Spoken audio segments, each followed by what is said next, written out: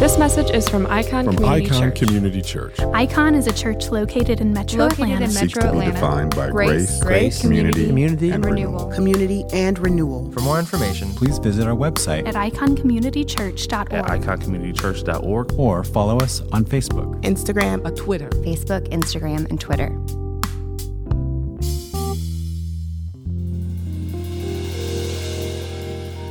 God, we want to be pure, and we will pray, Lord, will you change these things within us? And yet, God, the words that we just sang so often are not true of our hearts. We want you to purify us, but we want you to do it our way. We want you to purify us, but we want it not to be too uncomfortable. And yet, Father, we are declaring, we are requesting, we are petitioning that you indeed wouldn't just make us lovely, burn us lovely. Don't just make us beautiful, burn us beautiful. Don't just make us patient, burn us patient. Father, we need your fire to refine us. So God, will you do that? Not just through the emotions in our hearts, not just through intellectual assent, but will you do that through the working, the washing of the water of your word over our hearts, through your spirit, transforming us, changing us to be pure like you are pure, to be holy like you are holy. Will you do that now as we are into your word today? In Jesus' name, amen and amen. It's a very bold request, isn't it? To request to be pure. It's a bold request because it requires some things that really are outside of us, and it requires a willingness to be uncomfortable, a willingness to be placed almost out of joint.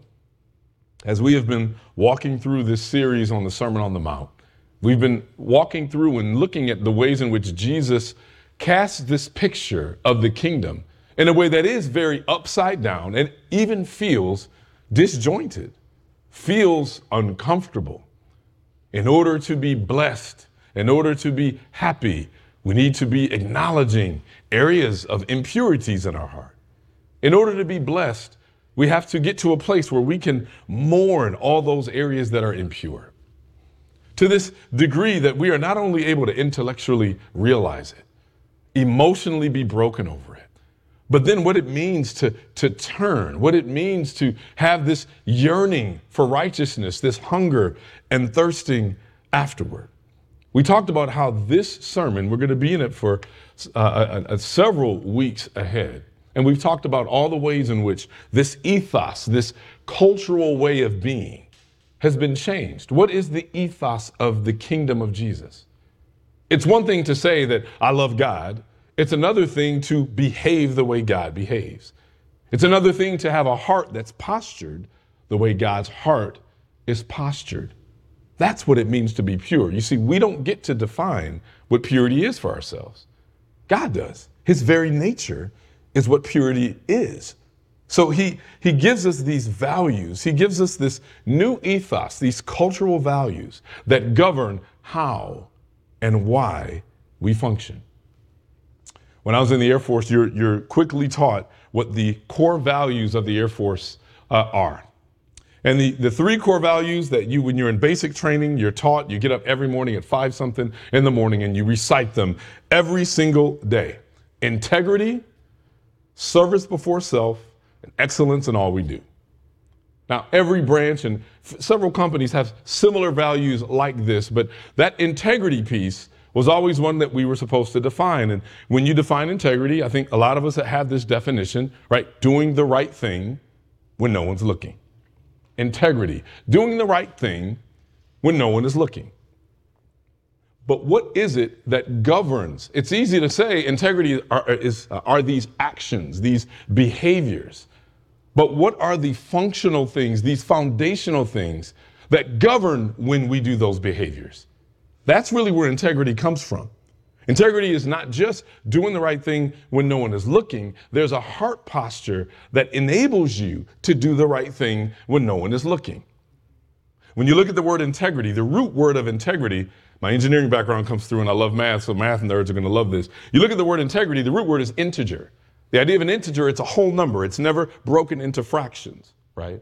So the idea of integrity is completely integrated, undivided loyalty, undivided attention, undivided compassion, undivided love. Whole numbers as opposed to a fraction. Can't be split or divided into other numbers. So to have integrity is to have fully integrated ways of thinking, of feeling, of being. It's an undivided heart and undivided mind. Now, this isn't new. We've seen this in the Old Testament. David in Psalm 86 said, "Teach me your way, O Lord, and I will live by your truth. Give me an undivided heart or undivided mind to fear your name." The men of the tribe of Zebulun, if you look back in 1 Chronicles, the scripture says they helped David with an undivided heart. That word literally means without a double heart, without double loyalty, without double love, if you will. It basically is this idea of being all in, of one heart, of one mind, nothing held back. The folks who struggle with having a double mind or a double heart, these are folks about whom David said in Psalms, they lie to one another. They speak with flattering lips and deceptive hearts. That word in the Hebrew again is double hearts. It literally means a heart and a heart. This idea of two natures, two deep passions warring and contending with one another. Two natures that are struggling for sovereignty over another. In this sixth beatitude that we're going to walk through here, Jesus is describing what an undivided heart should be. He's really telling us and prescribing for us the kind of heart that enables us to see God, to know God, what it truly means. This is why it's dangerous when we start defining for ourselves what it means to know God. Well, I feel close to God when this happens. Well, I feel close to God when I go travel to this place. Not untrue. You may feel close to God. Feeling close to, having close proximity to is not the same as knowing. Having close proximity to is not the same thing as even seeing.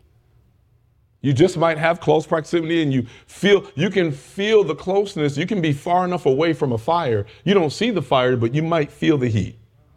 But that is not the same as knowing fire, as understanding fire. And this is really what Jesus is getting at as we walk through these Beatitudes. Again, we're going to read through them all again, because these Beatitudes, as we saw, they build one on top of the other. You cannot possibly understand this Beatitude if we don't understand all of the ones that came before. So let's read together Matthew chapter 5. Again, the most famous sermon Jesus ever preached, the Sermon on the Mount. And here's Jesus is giving this definition of what kingdom living should be. Y'all, every time we read this, we need to be going through this deep diagnostic check of our own hearts and minds, because all of us we all have a kingdom. Everyone here has a kingdom. You have a kingdom amongst yourselves, and you're always battling, right? The kingdom of God, as it encroaches into our lives, is battling against our own individual kingdoms. So you should be asking the question every time, what parts of my kingdom are being crushed as I learn more about God's kingdom? If you can't identify that, you're still the king of your own kingdom. Unless we are gone to glory and we are continually being sanctified, there should be something that's always being carved out in you that goes, wow, there's an area where I'm still trying to be king or queen. There's an area where I'm still trying to have sovereignty. And the more I learn about God's kingdom, the more these things begin to get pruned, refined, burned out of me. So listen to these words again. We've gone through now the last month and a half. Listen to these words again as we go into this sixth beatitude. When he saw the crowds, he went up on the mountain, and after he sat down, his disciples came to him. And then he began to teach them, saying, "Blessed are the poor in spirit, for the kingdom of heaven is theirs. Blessed are those who mourn, for they will be comforted. Blessed are the humble or meek, for they will inherit the earth. Blessed are those who hunger and thirst for righteousness, for they will be filled. Blessed are the merciful, for they will be shown mercy. Blessed are the pure in heart, for they shall see God. This is the word of the Lord. Thanks be to God. So we've got this word pure. Blessed are the pure in heart. We have to ask ourselves the question, as we often do when we're in the text, what does this word mean?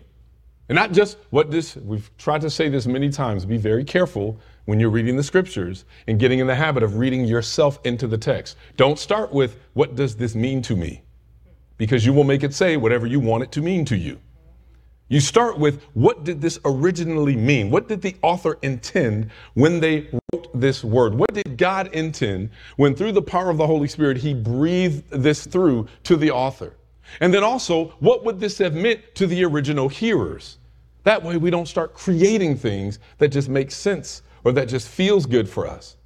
So what would this have meant during that time, that idea of being pure? Because pure is a word that we've got a lot of usages for. We have a lot of ways that we define it, some healthy, not so healthy. So how do we figure out what purity looks like here? There's a variety of uses. The Greek word for pure is this word katharos. It's where we get the word Catherine. It's where we get a few other words we're going to walk through in a minute. It means pure, right?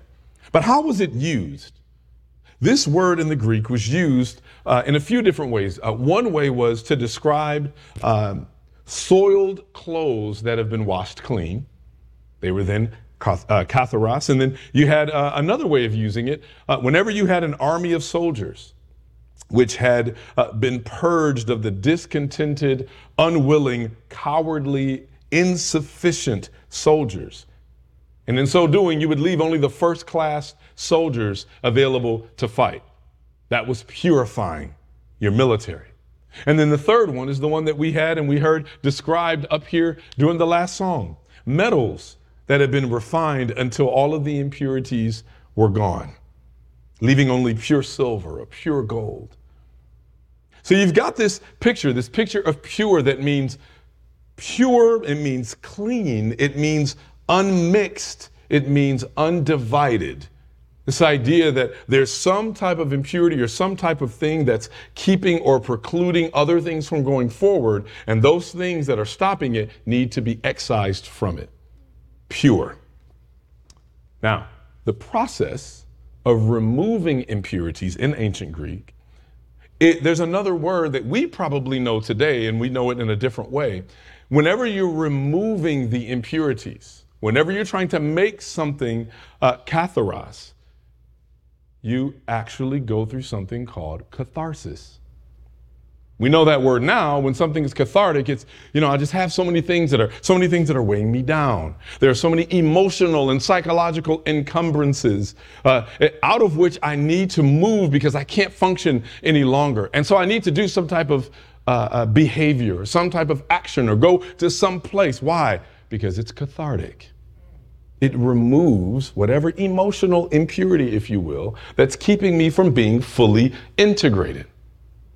And so this idea of catharsis, I think we all can understand and apprehend to some degree, but we need to go further here because Jesus is really telling us, unless spiritually a catharsis occurs, if our hearts are not purified, if our hearts don't undergo some form of catharsis, then we can't possibly see him. So this purity, this is super important because he's calling us not just to just purity for purity's sake. He qualifies it. Purity of the heart. So what does it mean then to be pure in heart? Well, the corollary is also true then. If we need to be reminded that our hearts need to be pure, then the assumption is true, and it stands to reason that our hearts are on their own going to be impure. That we have a tendency, a propensity, this proclivity to have an impure heart, to have mixed and divided feelings and mixed and divided loyalties. Our hearts are naturally, we're born with these divided feelings, these divided loyalties.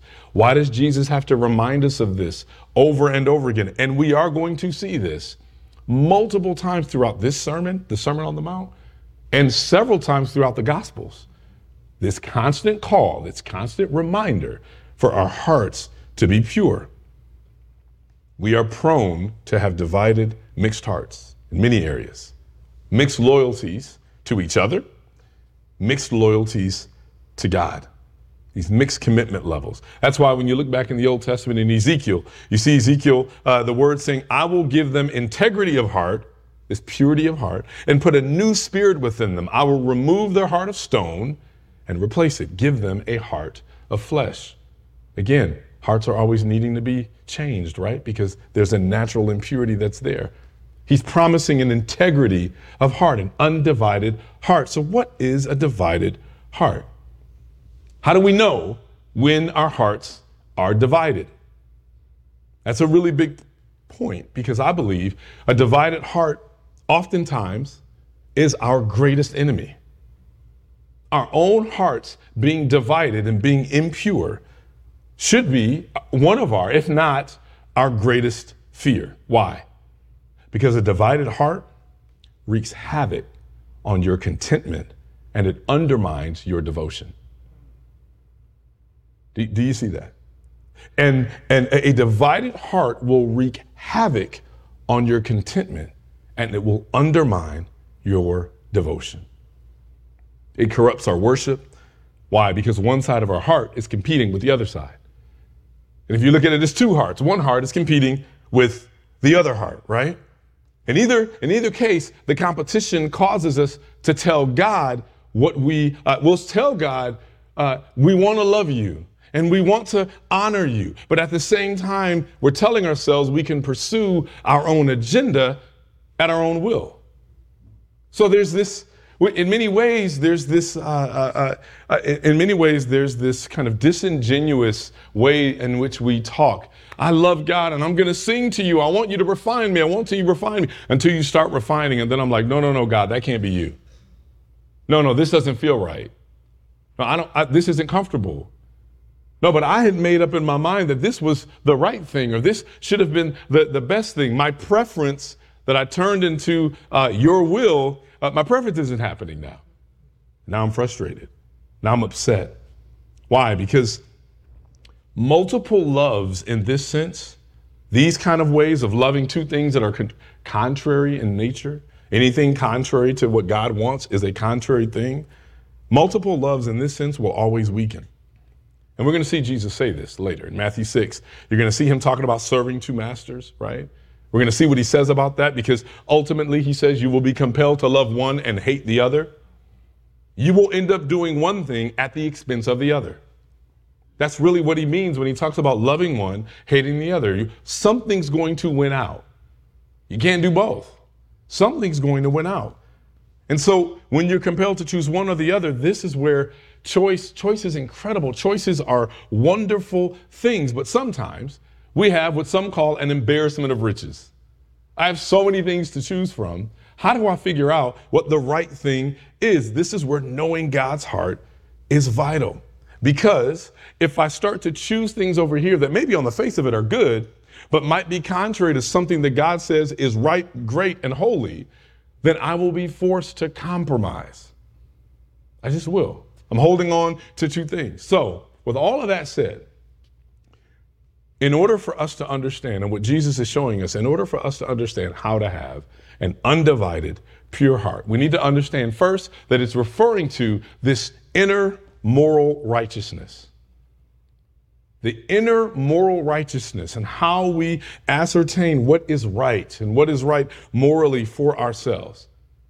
You see, we know this when we walk through the way that God changes us, the way that he loves us, what his holiness looks like. When he begins to change our hearts, here's what happens. Things like jealousy, anger, pride, and selfishness become replaced by selflessness, humility, love, and patience.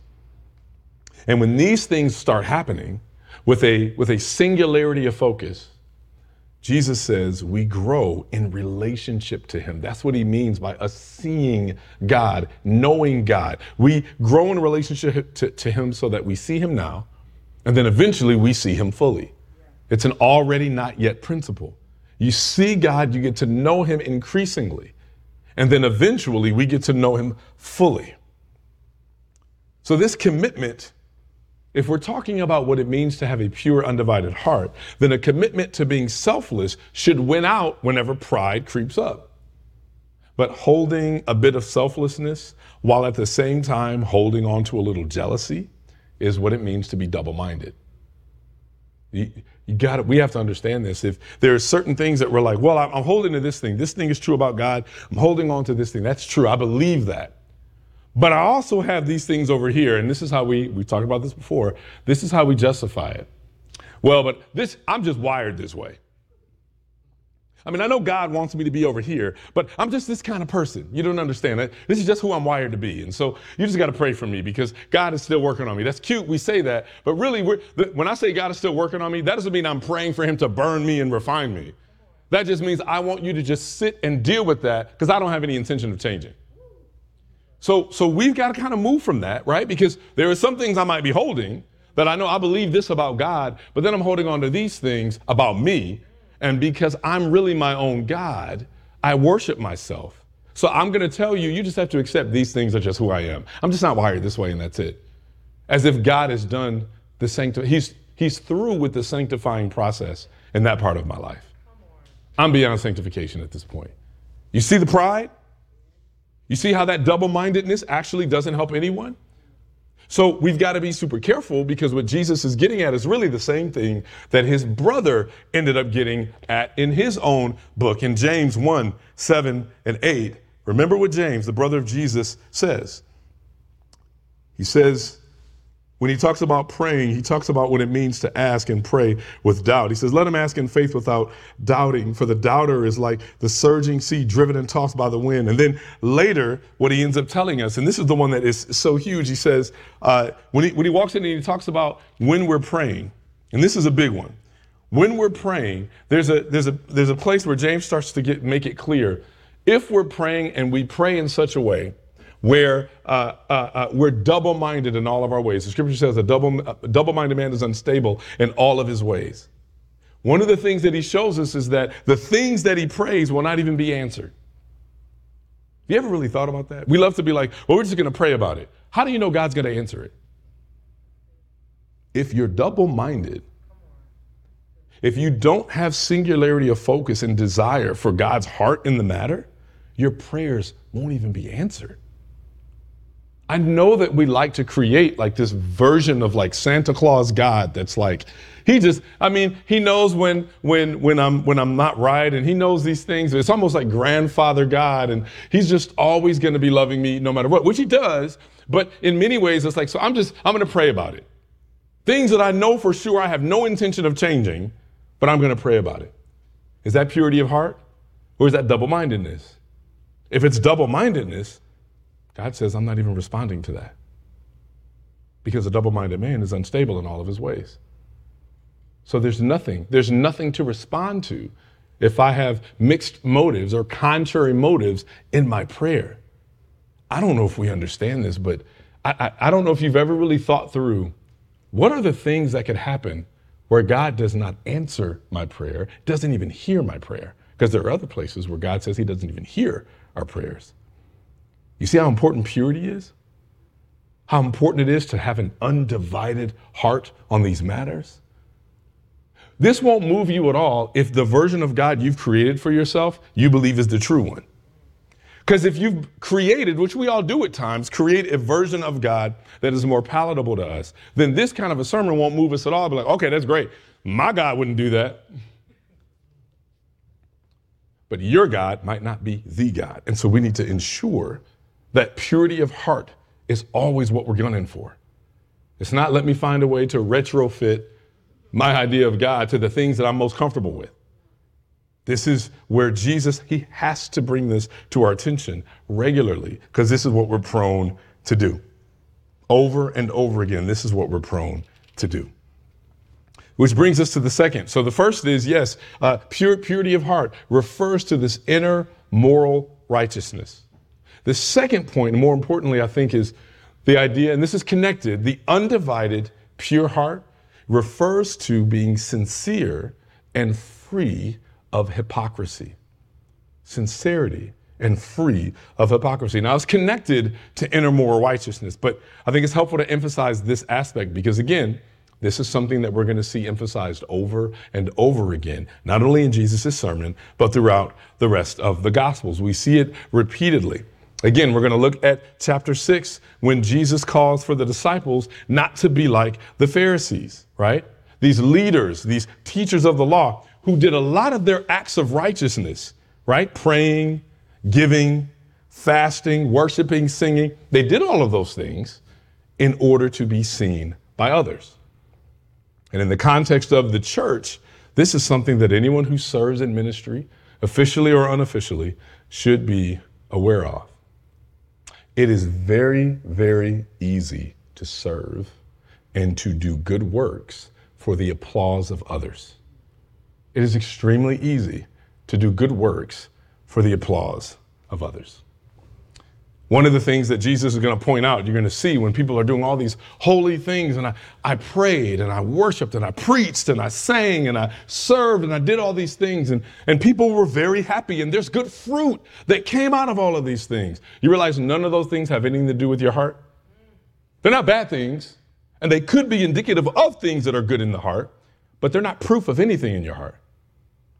They're not proof. You can't, the only way that you know in this context, here's how you can check the purity of your heart as a servant or as a leader. Look at how you respond when you are either criticized or praised by others.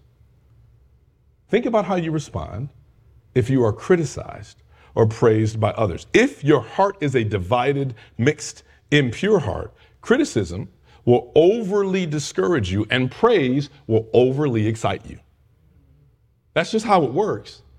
Because if I'm trusting in my good works in order to maintain whatever it is, whatever it's the influence I have or the relationship that I have, if I'm trusting in the good works themselves, then the criticism will be crushing. If we're working in a humble environment, then criticism and critique should be an invitation for more purification. Oh man, I didn't realize this. Why? What did we say before? That humility, I wouldn't do what? Wouldn't put it past me. That's what humility is. So the moment critique comes, you don't start with, no, that can't be it. Oh, no, you don't understand. Oh, no.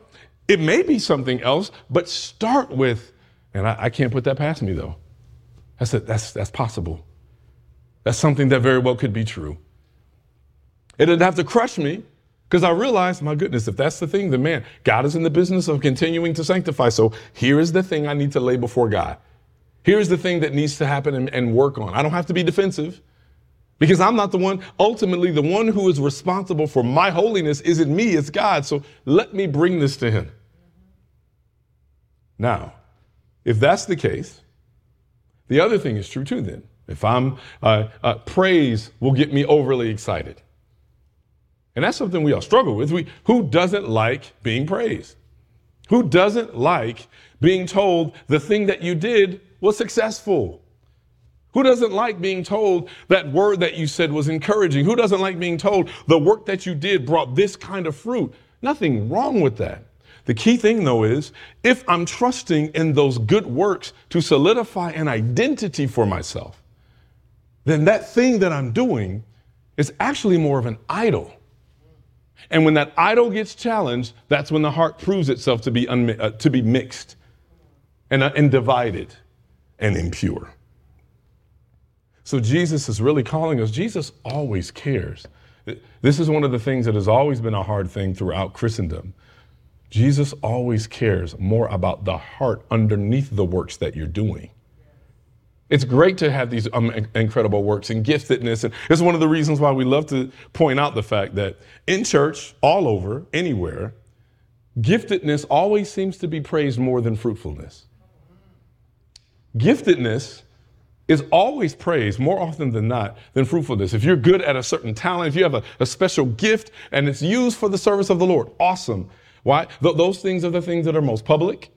Those are the things that we get more praise about. And so, but the things that are fruitful, right? The fruit of the Spirit, long-suffering, patience, goodness, self-control, those don't get badges. We don't have certifications for that.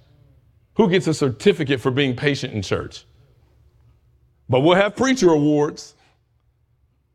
Who gets praised for the ones who are just long suffering? Who gets praised for the ones that show incredible hospitality in certain ways? That's not, but you realize those things that we're describing in Galatians 5, those are the gifts of, those are the fruit of the Spirit. The fruit of the Spirit. Those are the things that show whether or not the purity of heart is real, whether or not the Spirit has actually overtaken our own hearts. There's plenty of people in the scriptures who show giftedness and are gifted by the Spirit, and it looks like just temporarily they were being used, but some of them still weren't following Jesus. How do we know that? There were people who cast demons out. I don't know how you're more gifted spiritually than to be able to cast a demon out of someone. And people went to Jesus and said, we cast demons out in your name. And what did he say to them? I never knew you. You know what that tells me? You can be gifted and still not know it. But you can't be fruitful and not know it. The spiritual fruit, the fruit of the Spirit, that's what we should be yearning for. I grew up in a church tradition where what was praised were the gifts more than the fruit. So you'd have somebody that had this incredible spiritual gift that can be beneficial for the body. We've preached on that before. The purpose of all spiritual gifts are to benefit the body first, not you. And so there are people who have incredible gifts and will cuss you out on Monday, have no kind of patience, no kind of fruit of the Spirit at all. But you can't say anything. Why? Because they show spiritual giftedness on Sunday. So I can't say anything about that person. I can't say anything. Something must be wrong with me because I know that that they're close to God because did you hear them pray? That has nothing to do with fruitfulness spiritually. Nothing to do. So this idea of us knowing kind of what's happening on the deep heart level, this has always been the concern of Jesus. It's always been there where we say it, it's become a cliche. The heart of the matter is always the matter of the heart. Always. On some level, there's a heart posture that is disjointed, and we have to be careful. But this same principle applies even outside of serving in a local church. This principle applies in friendships, family relationships, marriages. If your motivations are mixed, divided, or impure, then your stated desire that says, I love this other person, it becomes abrogated by your desires to contrarily love other things at other people's expense. So it's not, let's use this, if we're not just talking about serving in church, but we're talking about still even within church, relationships that we have. When there are conflicts, which are inevitable when you have people together, that's about our church, when there are conflicts that occur, you got to hold multiple things. Okay, God requires me to, if I have an issue, to be able to go to this other person. I need to go to them and be able to share what's happening. And I want to do that. Why? Not so that I can be right or be wrong or prove the other person, but I want to do that for the reason of building real unity. Let's make sure that we are here knowing where God's heart is so that we can deal with that. But if I fail to do that, I'm actually creating a mixture of heart right now.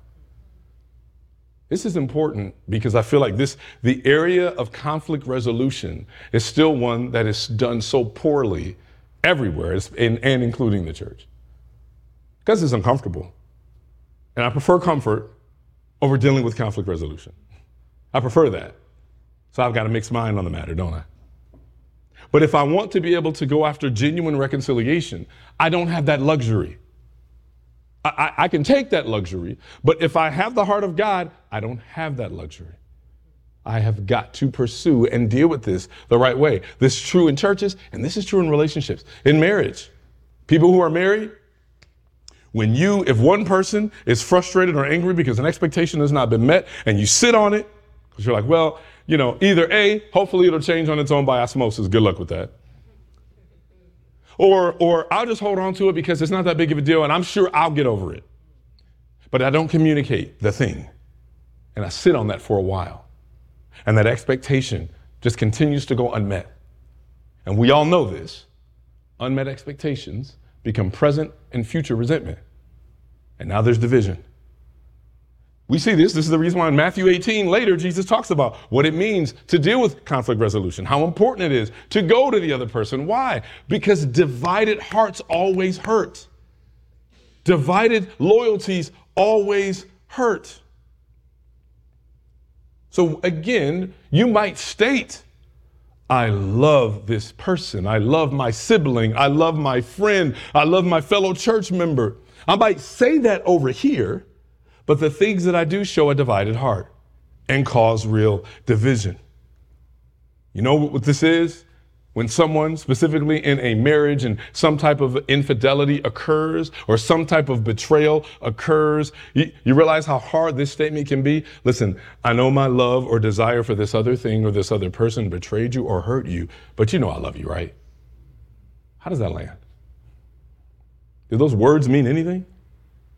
It doesn't mean that a person may not hold love and concern or what have you, but what you're basically saying is, my love for something else superseded my love for you. I have divided love. Divided love is no love at all. That's the reason why Jesus is making it clear for us that a pure heart, an undivided heart, is what allows us to see God. Nothing else. It's very exclusive. An undivided heart. The same happens in our relationships. An undivided heart is what creates and builds real intimacy and trust with one another. So this applies across the board. Divided love does not feel like love at all. But this goes even further. So not just in our personal relationships, let's make it very real. Something that has been prayed for today, something that is on our minds, especially now. This applies to us as citizens who are responsible for loving their neighbor. We know this, right? I'm not just making this up. This isn't some politically driven agenda thing. God makes it very clear. What's the most important commandments? Love the Lord your God with all your heart, soul, strength, and mind. And what? Love your neighbor as yourself. That's a command. That's not a suggestion. That's not if you get around to it. That's not if you're wired to love your neighbor. That's not that. This is something that is incontrovertible. This is clear. There's no debate. There's no equivocation. There's no oscillation. This is something that if we have the Spirit of God in us, we are called to do with reckless abandon. So, if I'm a citizen responsible for loving my neighbor, this is why, the reason why hypocrisy, we see Jesus is going to talk about this later, the reason why hypocrisy and a divided heart is so damaging is because it causes a divided, impure, divided love for the neighbor. If I'm not clear and I have this singularity of focus about what it means to love the neighbor, then I will have a divided love for the neighbor, and then the neighbor will end up suffering. We've talked already about the horrific thing that happened this past week. And you get many people, specifically in Christian circles, many people outside of Christian circles who will see what they view to be a huge amount of hypocrisy for those within the church-going so-called Christian community. Because you have folks in one circle that are like, we love life. And we are whatever so-called pro-life positions are. People will say, well, I'm pro-life. And yet when it comes down to issues of massacres, the language is not the same. And people wonder, but if you held to that with a purity of heart, then where is the consistency? Hypocrisy always makes people question the purity of your heart. It doesn't really matter what the issue is. If we struggle with consistency willfully, then people have a good reason to wonder if that love is just a divided one and not a pure one. 5 days ago, we've talked about this gunman who used a semi-automatic weapon to shoot and kill 19 elementary school children. 2 school teachers. Deadliest shooting since a gunman killed 20 children and 6 adults at Sandy Hook Elementary 10 years ago. 14 days ago, it was a grocery store in Buffalo. Before that, it was a church. At other times, it was a concert. Other times, it's a nightclub, a shopping mall, a movie theater, a high school, a workplace, a military base, a baseball diamond, even a home. And yet, those who claim with great purity to be so-called pro-life are more likely to support legislators who don't advocate for restricting access to the kind of weapons designed for killing large numbers of people within a small amount of time. The occurrence of dead elderly people wasn't enough. The occurrence of innocent dead service members wasn't enough. The occurrence of dead teenagers wasn't enough. The occurrence of dead fourth graders wasn't enough. So in other words, there is a divided, mixed, impure heart behind stating a pro-life position while defending and advocating for access to mass casualty-producing death weaponry. How? How? It's not enough to say, well, we're godly people and we care about, yes, and we care about life and everything. Well, how much, how consistent, how pure is that desire? Having a pure heart saves us individually. And indeed, it saves lives systemically. It saves lives corporately. It's not enough to tell people God loves you, and then we find the point at which we can restrict that same love because it doesn't fit into whatever camp we're in. This idea of purity of heart is much larger than I think we pay attention to. I don't know that we understand how serious it is, but it's so serious. You realize this is the first time when we get to this part of the Beatitudes where Jesus basically says, if this doesn't happen, you can't know God. Which means we have to always be asking the question, how pure is this? Usually when purity comes up, it's all about these outer things. Have you done this? You're impure. Have you done this? Okay, conversation for that for sure. This is deeper than that. Does your heart burn in the way God's heart burns? Do you long for the things God's heart longs for? We say it and we even sing it, but what does it mean to say, I want to hate the things that God hates? And I want to love the things God loves. If I do that, that should happen holistically. So how does it happen? How do we get to a place where areas in our heart where maybe they're impure, we're seeing it, right? That idea of how does catharsis occur in our hearts, in our impure areas of our hearts? What does catharsis look like? Well, the first, and this is where it's really good, we've talked about the issue of thoughts and prayers by themselves. It's not enough just thoughts and prayers by themselves. However, prayer is hugely important and we're called to pray. So this isn't to say that prayer is not needed. But how do we do that on a heart level? Well, we pray for a purity of heart in order to grow in purity of heart. We see that in David said this in Psalms 51:10. God, create in me a clean heart, renew in me a right or steadfast spirit. He says, don't cast me not, don't cast me away, don't banish me from your presence or take your Holy Spirit from me. Restore the joy of your salvation to me and sustain me by giving me a willing spirit. What does it mean to pray for purity for us? What does that mean? I mean, we'll say, I'm going to pray about it, but if we're praying for purity, then we're inviting some of these things to be burned and excised out. So what does that mean? Well, it means to walk through the first three Beatitudes that we said everything is built upon. If I'm saying, God, I want you to purify my heart, then that means, God, give me the ability to intellectually see and understand and acknowledge the ways in which my heart is impure on this particular matter or that particular matter. Give me the ability to intellectually know, to acknowledge it. Then give me the emotional ability to respond emotionally. The impure heart that keeps me from loving God or loving my neighbor well.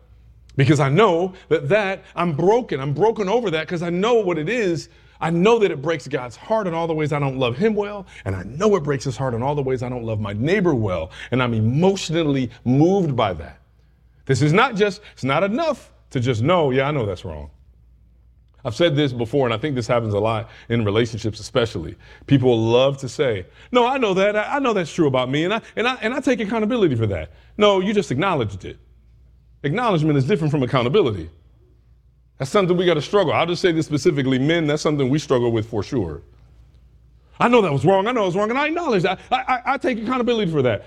Just stating that you were wrong is not accountability. It's merely acknowledgement. Accountability is, and here are the things empirically that I can show that I'm going to be doing to make sure that these things don't occur again. That's accountability. So the acknowledgement piece is great. I can see that I'm broken and I see these things are there. But am I emotionally mourning my impurity so much that it moves me to go from the intellectual and the emotional to the volitional? The willingness to rid myself of anything that corrupts my heart and my mind. A singularity of focus in loving God and loving the neighbor well. This is my individual pursuits, my political power or position, personal preferences. Any of those things I'm willing to set aside in order to pursue singularity of focus, in order to pursue this idea of being pure, this idea of being unmixed and undivided. And finally, what is the promise then? When that happens, we will see God. We will know God. We will experience God more fully, which then it becomes this beautiful cycle of the more I know about God, the more pure my heart becomes. And the more pure my heart becomes, the more I know about God. And so it's this beautiful cycle that continues to happen until Jesus returns. Remember just what Paul told us here. He said, dear friends, we are God's children now, and what we will be has not yet been revealed. We know now, we know that when he appears, we will be like him because we will see him as he is. And everyone who has this hope in him purifies himself just as he is pure. The more we hope to see, the more we hope to serve Jesus, the more we will want to be pure. The more we will want to be unmixed, the more we will want to be undivided in our hearts, in our minds, in our commitments, and in our loyalties. This is the kind of purity that becomes our highest pursuit in life. And when that happens, when that undivided purity happens, then there's no cost that we are unwilling to pay. There's no height that we are unwilling to climb in order to know and see God. So, blessed are the pure in heart, for they alone will see God. May God purify our hearts today. Amen. Amen. Let's pray. Father, you are good for just because you are who you are. And you display your goodness in us by honestly telling us, I love you. And I love you enough to meet you exactly where you are, but I'm not leaving you there. I am changing you. I am refining you. And so, God, even if there are areas in which we feel levels of discomfort, areas that we might even feel hard and things are difficult, God, I thank you for that, because those are areas that show that you're still pruning, that you're still purifying. So God, I pray that with great humility, we engage this process, that beyond just whatever issue that we're on, Lord, I know that there are times where there are things that we might hold to because of where we come from, and things that we might hold to individually about what it means to be in relationships, and what it means to repent, and what it means to acknowledge impurities in our own hearts. God, so many reasons we have baked in for why we ought to hold on to them. And yet, God, I pray that your refiner's fire would burn through and melt the icy areas, the icy ventricles and the atria in our hearts. Burn those away, melt those away, so that nothing but your spirit, your love, your mercy, your justice, your grace, your gospel emanates throughout. God, we want this to be your story and not ours. And we say it. God, I pray that we would truly live that. Let us not have mixed loyalties, mixed commitments. God, I pray that we want and have a deep and abiding desire and jealousy for your glory in our lives, because ultimately, God, before we see ourselves and before we see our story, we want to see you. And we pray that now. In the matchless name of Jesus, amen and amen. Praise God, from whom all blessings flow. Praise him, all creatures here below. Praise him above, ye heavenly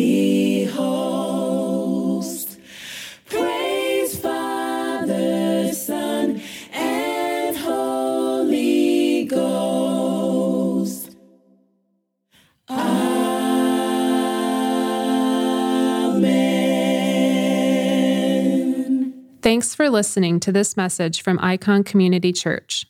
Please visit us online at iconcommunitychurch.org or follow us on Facebook, Instagram, and Twitter.